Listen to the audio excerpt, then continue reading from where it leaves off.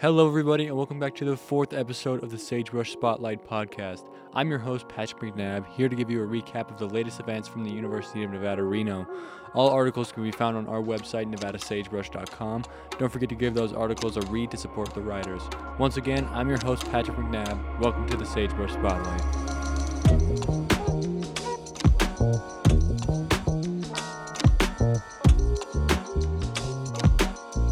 The campus of UNR has seen an increased number of religious advertisements in the few months that the semester has been in session. As many know, Daniel John Lee came to the campus on October 3rd to preach his message. Along with this, the Catholic Newman Center hosted an event outside of their church in between Argenta and Peavine Hall. Another religious group on campus is the Jehovah's Witnesses, who advertised for a free Bible course in front of the Mathewson IGT Knowledge Center. Aaron Schaffer, the project director for ASUN, commented on this. Quote, "It's a controversial subject because they aren't really bothering anyone. They kind of just stand there, but it's also like, what is their purpose? They're not talking to anybody." Schaffer believes that the religious advertisements give a false image about the university. Nevada Sagebrush News editor Lizzie Ramirez met with Chris Houghton, one of the Jehovah's Witnesses on campus. He says that they are on campus to promote comfort when students are struggling with problems. Quote, "If people walk by and they are maybe dealing with anxiety, stress, or family problems, or anything, then maybe they can find some comfort in the Bible," says Houghton. Peavine Hall resident assistant Taylor Limbacher shared with Ramirez her religious journey, recounting that she has begun going to church again recently and has felt generally a lot happier. Quote, "The preacher can be really intrusive, even as someone who is religious. It's very uncomfortable," says Limbacher. Jordan Dykes is an affiliate with the Catholic Newman Center. He revealed to Ramirez that there has been an increase in the number of students attending services. To conclude their conversations, Schaffer gave Ramirez a theory on why so many religious people have been showing up to campus. Quote, "Many people believe that God is the answer and many college students are sinful. So many religious organizations think it's their civic duty to heal us as students from our sins." ASUN is in the process of passing a piece of legislation for UNR that will cut ties to Silver State Industries, a company that has been known for utilizing prison labor. The Secretary's office for ASUN has partnered with Silver State Industries, the company binding books for the legislation and minutes of public meetings. Silver State Industries has not binded a book from ASUN since 2018. However, the Secretary's office is being asked to bind books again, but they are refusing to work with Silver State Industries. Silver State Industries has about 600 individuals in the state facilities whose salaries range from around 80 cents to $5 an hour. These prisoners work 10-hour days and risk physical danger. Trace Wolfgang, the director of Inclusivity, Diversity, Equity, and Accessibility, describes the practice as modern-day slavery. The legislation mentions Jovan Jackson, a former Nevada inmate, about his experience with prison labor. Quote, "Often operated heavy machinery, were placed in physical danger, and worked tirelessly every day for top ramen and a bar of soap," said Jackson in his March 2021 testimony. The legislation was first brought to the stand by Wolfgang, Wyatt Leyland, the Senate Secretary, and Jeffrey Johann, the Senator for the College of Engineering. On the October 12th Senate meeting, senators had almost a 2-hour discussion until they decided to postpone the decision to October 19th. The reason? Some senators deem the writing to be the biggest issue. Among them is Zachariah Dean, the senator for the College of Business. Quote, "I want to vote yes so bad, but the language in this piece is why I will vote no," said Dean. The piece of legislation mentions the Nevada Department of Corrections multiple times, another reason why some want to change the language in the article. John Kermanshahi, the senator for Community Health Science, believes that the language in the legislation is inflammatory and should be revised. Reporting for this story was done by news editor Lizzie Ramirez. Make sure to check the revised article for updates. The Sierra Nevada University is no more, with the Incline Village campus being gifted to UNR on July 1st, 2022. The campus was once a private university, with SNU students on their way to getting their 4-year degrees. Many former SNU students are expressing their concerns with the transition.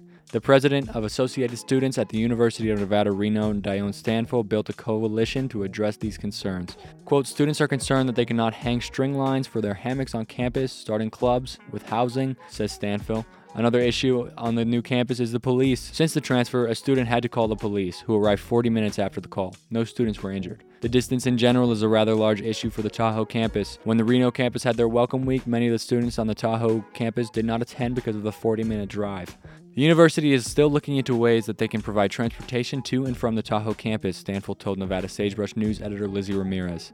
Stanford built the University of Nevada, Reno at Lake Tahoe coalition for students on the Tahoe campus to voice their concerns and hopefully enact change on the campus. However, the coalition is expected to be short-lived as it was designed for 4-year degree-seeking students who were already attending SNU before the transition. Stanford told Ramirez that the goal for the campus is to eventually not be a traditional 4-year campus. Quote, "It would kind of be like almost a study abroad program where you would spend only a semester there at a time." Around 1:30 a.m. on October 12th, 2 students were robbed near Manzanita and Juniper Halls. The robber approached the 2 students with a gun, but fortunately, no one was hurt in the incident. UNR's Housing Services sent an email about the robbery on the morning of October 14th. The department explains that they became aware of the robbery on the morning of the 13th, and that the UNR Police Services have been working with the Reno Police in regards to the robbery. The police recommend being aware of your surroundings at all times, and if you are in danger, dial 911 or utilize one of the blue light stations when you are able. UNR Housing wrote in their email, quote, "As a department, the safety of our students is our top priority. Should you have any questions or concerns regarding safety and or security, please reach out to the hall staff in your respective buildings." This story was written by Nevada Sagebrush Arts and Entertainment editor Jaden Young. Be on the lookout for updates on the Nevada Sagebrush website. With the conclusion of the news section, we're going to be taking a short break to catch our breath and reflect on the news. I'm your host, Patrick McNabb, and you're listening to the Sagebrush Spotlight.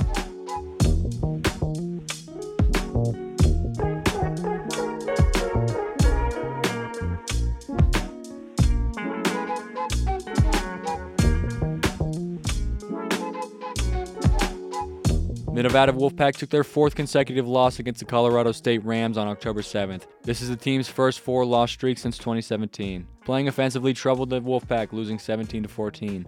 Nevada had a rough start to the game with quarterback Nate Cox throwing an interception to the Rams defensive back Aiden Hector, who ran the ball back for a touchdown. Then, Colorado State's Troy Golden forced a fumble from Devontae Lee that was picked up and capitalized into a touchdown.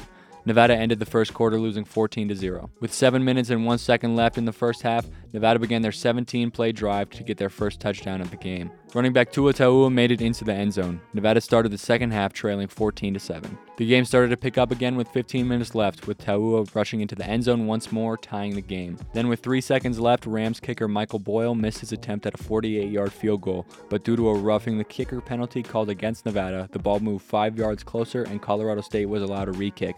The kick went in, ending the game with another Nevada loss, 17-14. Reporting for this story was done by Nevada Sagebrush volunteer reporter Derek Raridan.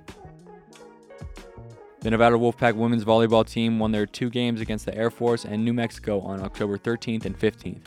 This is the second time this season that the team has won 3 games straight. The score for the 2 games ended at 3-1 and 3-2 respectively, and ended with Nevada fighting for the last 3 sets against the New Mexico Lobos.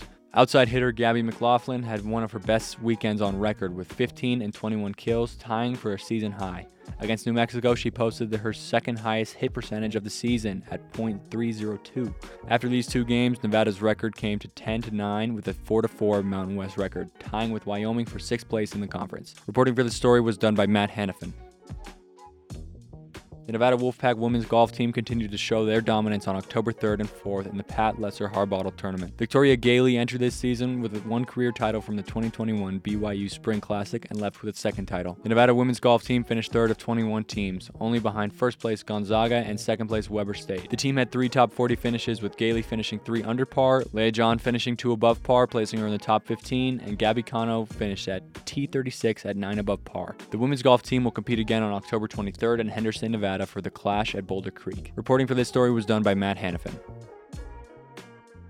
Moving on to arts and entertainment, drag comes to the University of Nevada, Reno on October 11th, with drag bingo being held in the Joe Crowley Student Union.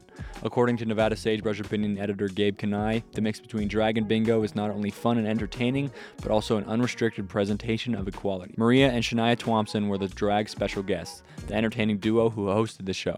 5 rounds of bingo were played with prizes ranging from a Wolf Shop gift card to the most wanted prize, a pair of AirPods. Participants were provided with a pasta meal and cookies to snack on during their games. In between games, the host presented an upbeat and entertaining drag show. By the end of the night, Seth Mueller walked out with the AirPod prize. After attending this event, many students at UNR are craving for more drag events. The University of Nevada Reno Symphony Orchestra performed their first concert of the semester on October 4th in the Nightingale Concert Hall. Graduate assistant conductor Joanna Coconet conducted the first piece of the night, The Seahawk, composed by Eric Korngold and arranged by Jerry Brubacher. An attention grabber to start off the concert with a dramatic opening and sudden and engaging tone shift halfway through the piece that allowed for a big finish. After the first piece, Director of Orchestras Jason Altieri came to the stage to conduct the rest of the concert. He began the second piece of the night, Irish Rhapsody, composed by Victor Herbert. Quote, "This may have just been the best piece of the night," says Jaden Young, the Nevada Sagebrush Arts and Entertainment editor. The piece had a fast-paced start that slowed into a calm, mellow performance with soft strings. The piece even featured a harp. To finish the concert, Altieri led the orchestra through the four-movement piece, Symphony No. 5 in C minor, by Ludwig van Beethoven. The first movement was Allegro con brio, one of Beethoven's most recognizable tunes with dramatic and iconic flow. Next, the orchestra played Andante con moto, with distinct note changes from calm to more pronounced notes. The third movement in the piece was Scherzo Allegro, a quieter piece. With lots of plucking from violins and violas, it gave the piece a unique feel. To finish the piece in the concert was Allegro Presto, a movement with a climbing end. A unique highlight from this concert came from the conductor. Altieri used his whole body to conduct. With small dances in his feet, the audience could tell that he was in tune with his performers. And with that wraps up this episode of the Sagebrush Spotlight. Another episode will be out next Friday, October 28th. Don't forget to follow the Nevada Sagebrush at Nevada Sagebrush on Instagram and Twitter, as well as following me on Instagram at Patrick.McNabb and Twitter at PatrickMcNabb_. To wrap up these podcasts, I decided to add a small section to the end of each episode, introducing Patrick's Song of the Week. This week's Song of the Week is Don't Fear the Reaper by Blue Oyster Cult. I've been your host, Patrick McNabb, and this was the Sagebrush Spotlight. See ya.